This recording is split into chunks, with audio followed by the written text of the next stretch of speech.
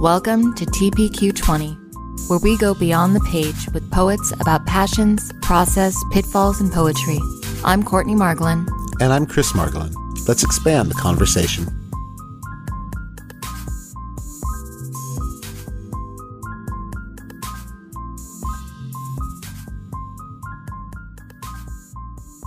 Hey, Donez, how you doing?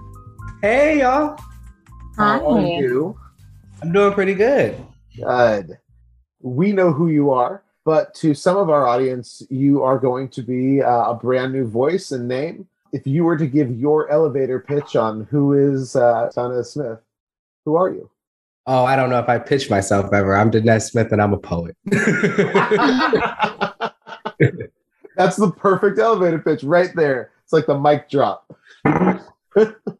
So how did you get started in this whole weird world of poetry? I started doing poetry. I started writing poetry in earnest in high school through my my theater teacher all 4 years there by the name of Jan Mandel. She's like a St. Paul, Minnesota legend. And she taught using the teachings of like Augusta Boal and like a lot of other folks who were thinking about the progressive and like communal power of poetry. And so we were like writing our own plays about whatever we saw fit to, whatever we were empowered to. And one day, this was like in the early aughts, and I think somebody from You Speaks, which is a youth spoken word poetry organization out in the Bay, came to our school and did a performance. And we were like, oh shit, we think we write poems. Because they were so similar. They were better, but they had the same energy of these monologues that we were writing in our plays. You know, at the end of a scene, somebody getting up there and like, you know, basically doing a poem. But I don't think we had the language for it. And so we all kind of fell into it. And so we were all like, maybe we're poets. And so we started organizing open mics in our school. And then we got linked up to some kids or some other students that were doing something similar in Minneapolis. And that was like sort of how I discovered the local spoken word and like slam scene. And that was my like first jaunt into poetry. Oh, that's beautiful. I love how that came together. Yeah, thanks, Jan Mandel. I didn't even know. Yeah, I just thought I was just trying to do theater. I love acting, but then poetry. I guess I'm a little curious. Has the acting bug, has it come back at all? Is it something that have you done any theater since then? Or, I have. I did theater all through college. The first time I like ever toured as a artist was to do a one-person show. That was very much like a one-person theater show. I don't know if there was like a lick of poetry in there. And yeah, the last play I ever acted in as an adult was a staging of one of Shanaka Hodge's plays. Shanaka Hodge is like a brilliant screenwriter and playwright who also is a poet. And yeah, and like I think I like in my head, I'm always like writing a play. I'm actually writing a play or two right now. So I don't think I'm done with theater or with the world of drama. I don't think I have the acting bug. You know, I think my love for it now is like as a writer and how that writer, it's so much more interesting than poetry sometimes, right? Like thinking about like a screenplay or a stage play, you write the script that then so many other people bring to fruition. And I think that's sort of an exciting endeavor for me as a poet, because I think about poetry as like how to make the truth or sometimes like the impossible image happen in the mind of a reader. And the idea of like there being like another intermediary between me and the reader. Like it's not just me and the reader, but me and the director and the actor and like, you know, and all these other things before you get to the viewer. Yeah, to me, that excites my poet brain in a way that maybe other genres don't. So yeah, I'm still very much like, I think the same theater kid who's like faking it as a poet. Yeah. I understand that. I was a theater kid too. I love that multi-layered piece to it. Mm-hmm. So I think that brings us to our next question, which is about process. Kind of what is your writing process and kind of how do you prepare yourself? And we like to dig into, do you have any special like superstitions or rituals that you dive into or feel drawn to when you get into that process? My process has looked so different at any given time, right? I think there were times in my life when I was like more stringent with myself and was trying to do like, you know, you have to write every day and you have to write for X amount of time. I think for a while I had a weird ritual, not so much anymore, where like I would always make tea before I wrote. I never really drank the tea, but it was something about like making the tea maybe as like a final procrastination before I said did it have to be like a certain flavor? And if you didn't have that flavor, no, just tea. You know, I would probably take like 2 sips of it the entire time, but it was just the making one of more thing. Tea. Yeah, it was making the tea let me know I was about to write poems, right?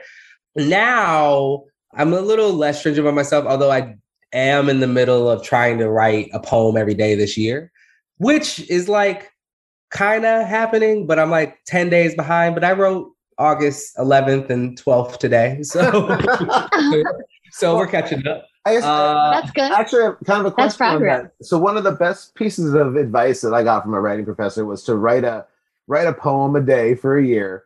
And then at worst, you have one line that you can use to start that next year with. And that was kind of his way of saying you may have, if only one line in there was any good, at least you have one good line that you can use for something new. Like, how do you feel about this whole process? Yeah, I agree. I mean, I think as a poet, right? I mean, like, I don't know about y'all, but like, there's so many poems that I've written that will never see the light of day. Right.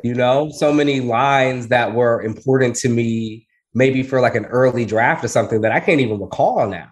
Mm-hmm. And so like I always tell people, like, you got to write for poetry, you got to write like 2 or 3 books in order to write one. In order to write like a 20 poem chapbook. Yeah. Yeah. Or I just think that, like for me, I guess like there's probably just as many poems that didn't make it into a book as there are poems in a book. And I think even more so, there's like, let's say like at the end of my life, I have like 1,000 poems that I like am happy to show people. That sounds like so many. That would mean that there's probably 10,000 poems that never saw the light of day. Yeah. And I can tell that through writing this process, right now. Sometimes I finish it and I'm like, oh, there were 2 sentences in there that I feel like will be used for later. Sometimes a whole chunk of poem, I'm like, there's actually something salvageable here. It's really just about working the muscle. But I guess for me, nothing is really precious, right? Like, That's a really good way to look at it. That must make it a little easier to move on. Yeah, I mean, shit's gonna suck, right? And I would never. I love that. It's just gonna suck because it's easy to move on. Yeah, and so the worst that could happen when some shit sucks is that somebody sees it who's not supposed to. But luckily, I don't think anybody's hacking my computer for the draft. So like. It's just and they really can't see because I write by hand now most of the time, so they really can't see my notebooks. And thank God if they find them on the street, my handwriting shit, so they can't tell me. It's just like the worst that can happen. My allegiance, I guess, as a poet, when I'm thinking about the poem, sure, I like have to like try enough for the first draft, but like my like ultimate allegiance, I guess, is to like the final draft, and I like know that can't happen right away, right? And so I have to allow those first drafts to be as messy or confused or whatever as they are. And maybe that's only come with experience that now I just like, I know the life of a poem, Right. I know the poems that it took me 10 minutes to write. And I know the poems that it took me years to write. And I'm the only one that knows those things, right? To somebody else, they're just 2 poems in the same book, or in the same reading. And if that final stage, that final version is going to be the only one that I'm like working towards, then let me be like gentle towards the drafts as they're making their way there. Right. Well, yeah, the beauty is that you gave them life. And so many of us are so afraid of that blank page, right? Just so afraid to even give life to that first word that they die before they ever get there. Yeah. And I think that's the thing about writer's block, right? Like there are times in my life where like I have really struggled to like make something that I find credible, legible, enjoyable, whatever word we want to use. Even in the middle of writing Homie, I had like 9 months of like intense writer's block. And writer's block for me isn't like nothing will come. It's like everything, like if it does come, it's shit. And the word credible to me, that's credible, right? Like I can make words happen, but just because I wrote them doesn't mean they're good, They're shit for me. That's what happens to me. It's that credible. Is that credible, right? And so like, but I think part of that is even though we are scared of the blank page, if we know that our goal is a page with some words on it, then we have to brave the bad words, right? Yeah. Like sometimes you just got to write your way through the bullshit. And eventually that's what happened with me. I was like, I'm sick of writing bullshit. And so I was like, let me try to write poems that I just don't know how to write, or just like get into them different ways. And eventually it came back and I found something enjoyable again, right? Or maybe I needed to fill the tank up and like look at other art. But writing. So I think that maybe is the biggest part of my process, is like maybe now, like recognizing like one, an ebb and flow, I'll say that. And like that I can't expect myself to be the same writer all the time, just because as I'm constantly evolving, so should my process, right? Sometimes my creativity just needs to be used for like mental health or the rent. So yes. Right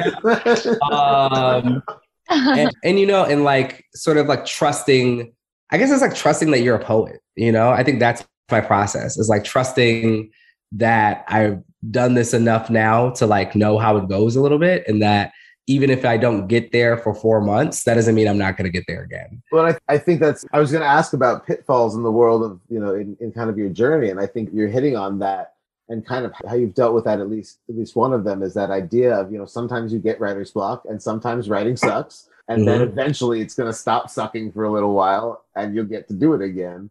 Are there other pitfalls that have kind of come up for you, or what have been those big obstacles that have maybe like stopped you for a moment in your trajectory, or given you some like self-doubt or something along the way? I think one of the biggest pitfalls, or just like stutter steps that I had, was really when, and this was a long when, I started making money from my poems, and how like asking my art to pay the rent meant that I was like looking at my own art in different ways, and maybe making choices that are like political, like not worried about art making them money Danez wouldn't make, even just in terms of like what gigs I'm taking. Do I really want to work with this publisher? Do I, whatever reason, and I think like, and like sometimes those were my questions. Sometimes, like walking alongside other folks and just seeing how their relationships to it changed. Like, I know for me, like a big moment, like great moment was like being nominated for the National Book Award. Horrible moment was trying to write after being nominated for the National Book Award.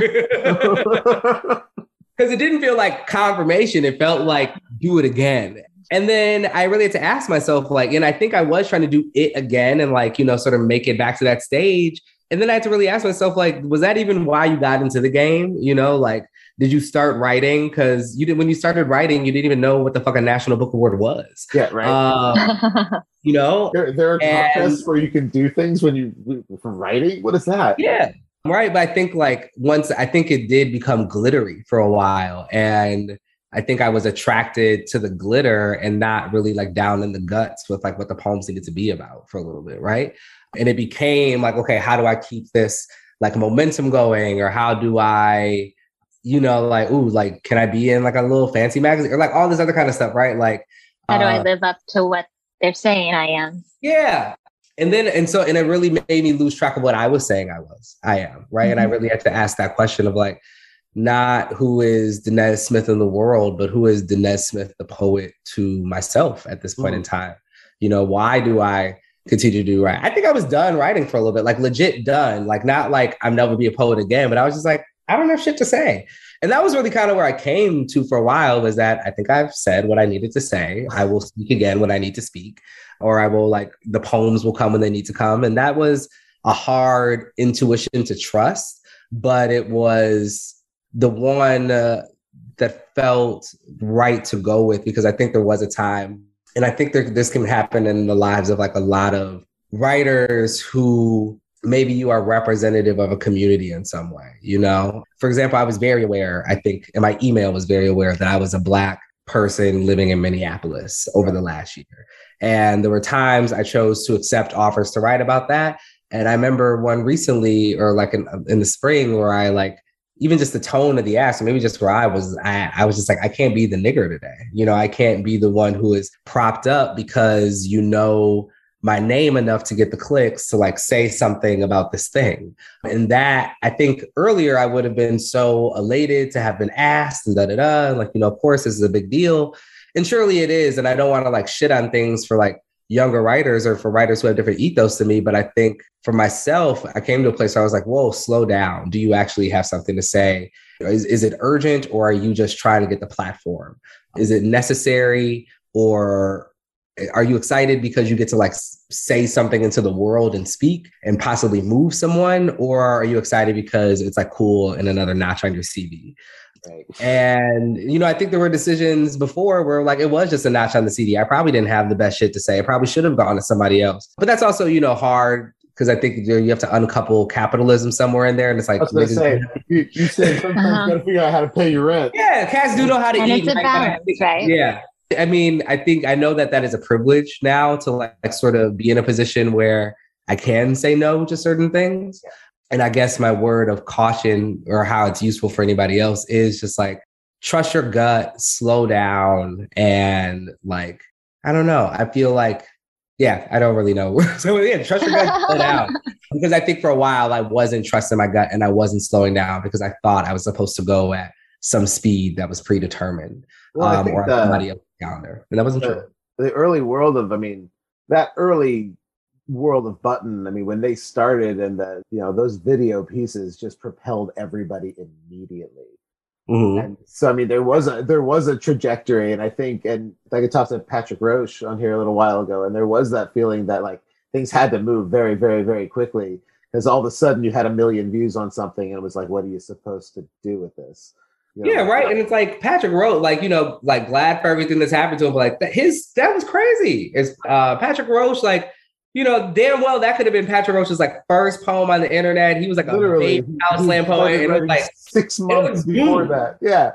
Yeah. Right. And all of a sudden you have a career, right? And I know for me, I don't think I was in a place when I started having a poetry career to really contend with that. I think I was still growing up, in the way that a lot of people in their early 20s are still growing up. Like, I wish the things that happened to me at 22 would have waited till 29, I think that's happening a lot right now, where we have a lot of people who are being thrust into these big platforms and are being asked to speak on these huge issues and are just learning about themselves, let alone these huge issues, and then are finding themselves weighed down with, I'm not sure who I am as a person, let alone as a planetary spokesman.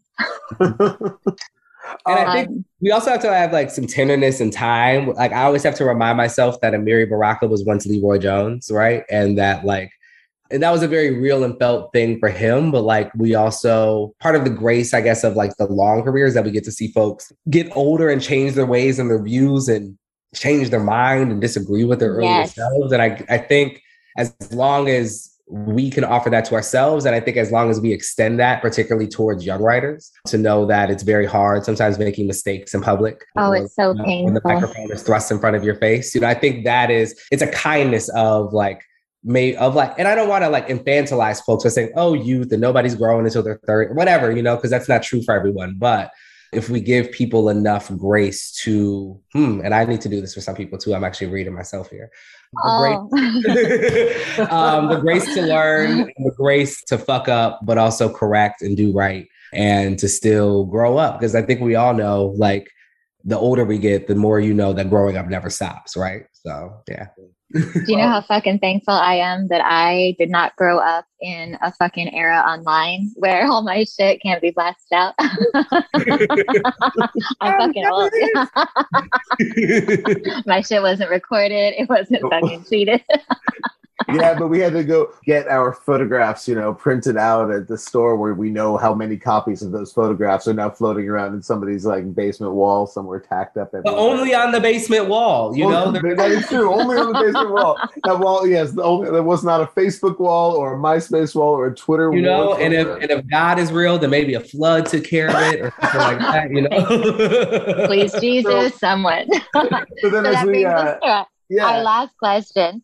What are you most excited about in literature right now? And what should we know what's coming up for you? Okay, so the not interesting part of that is the for me part. I ain't got shit. So don't look for anything. Honestly, I feel like I want to be a lot slower with my next couple of projects. I released all 3 of my books within a 5-year span. It's 5 years and 1 month from the publication of my first to my third book. And when I think about that, that is like a rapid amount of like writing and editing and like putting shit out there. And I never want to do that again, I think.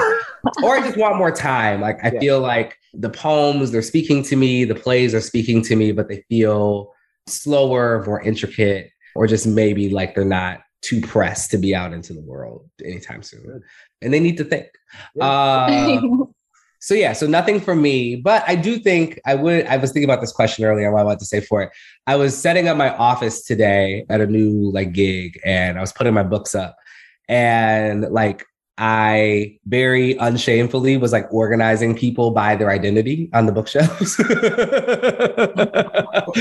I won't say like all the different groups, but it was definitely, that's how I remember people. I was just like, oh, where's the gay men? And I can go there. There's a Black woman shelf, like all these different shelves, but like, sorry, no writers.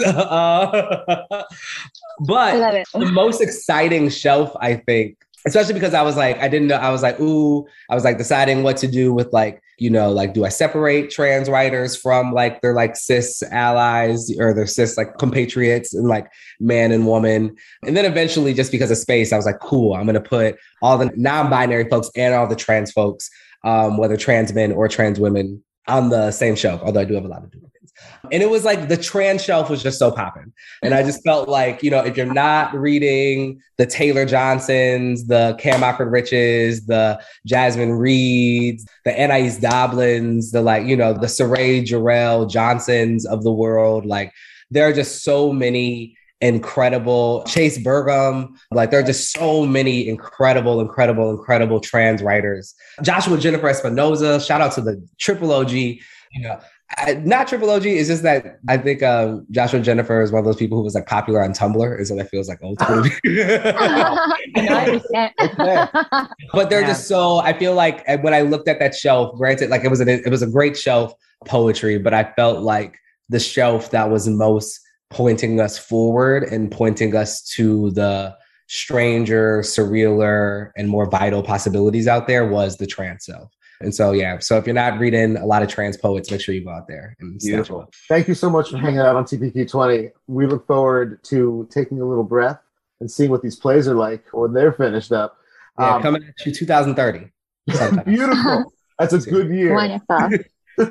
All right. Well, thank you so much. And we will talk with you soon. Thank y'all. Appreciate it. This was like so fun and quick. I love it. Thank you. I love it. We'd love to have you back sometime. Yeah, please. Sometime. Cool. Right. Awesome. Thank you. Have a good night. Bye. Bye, y'all. Bye.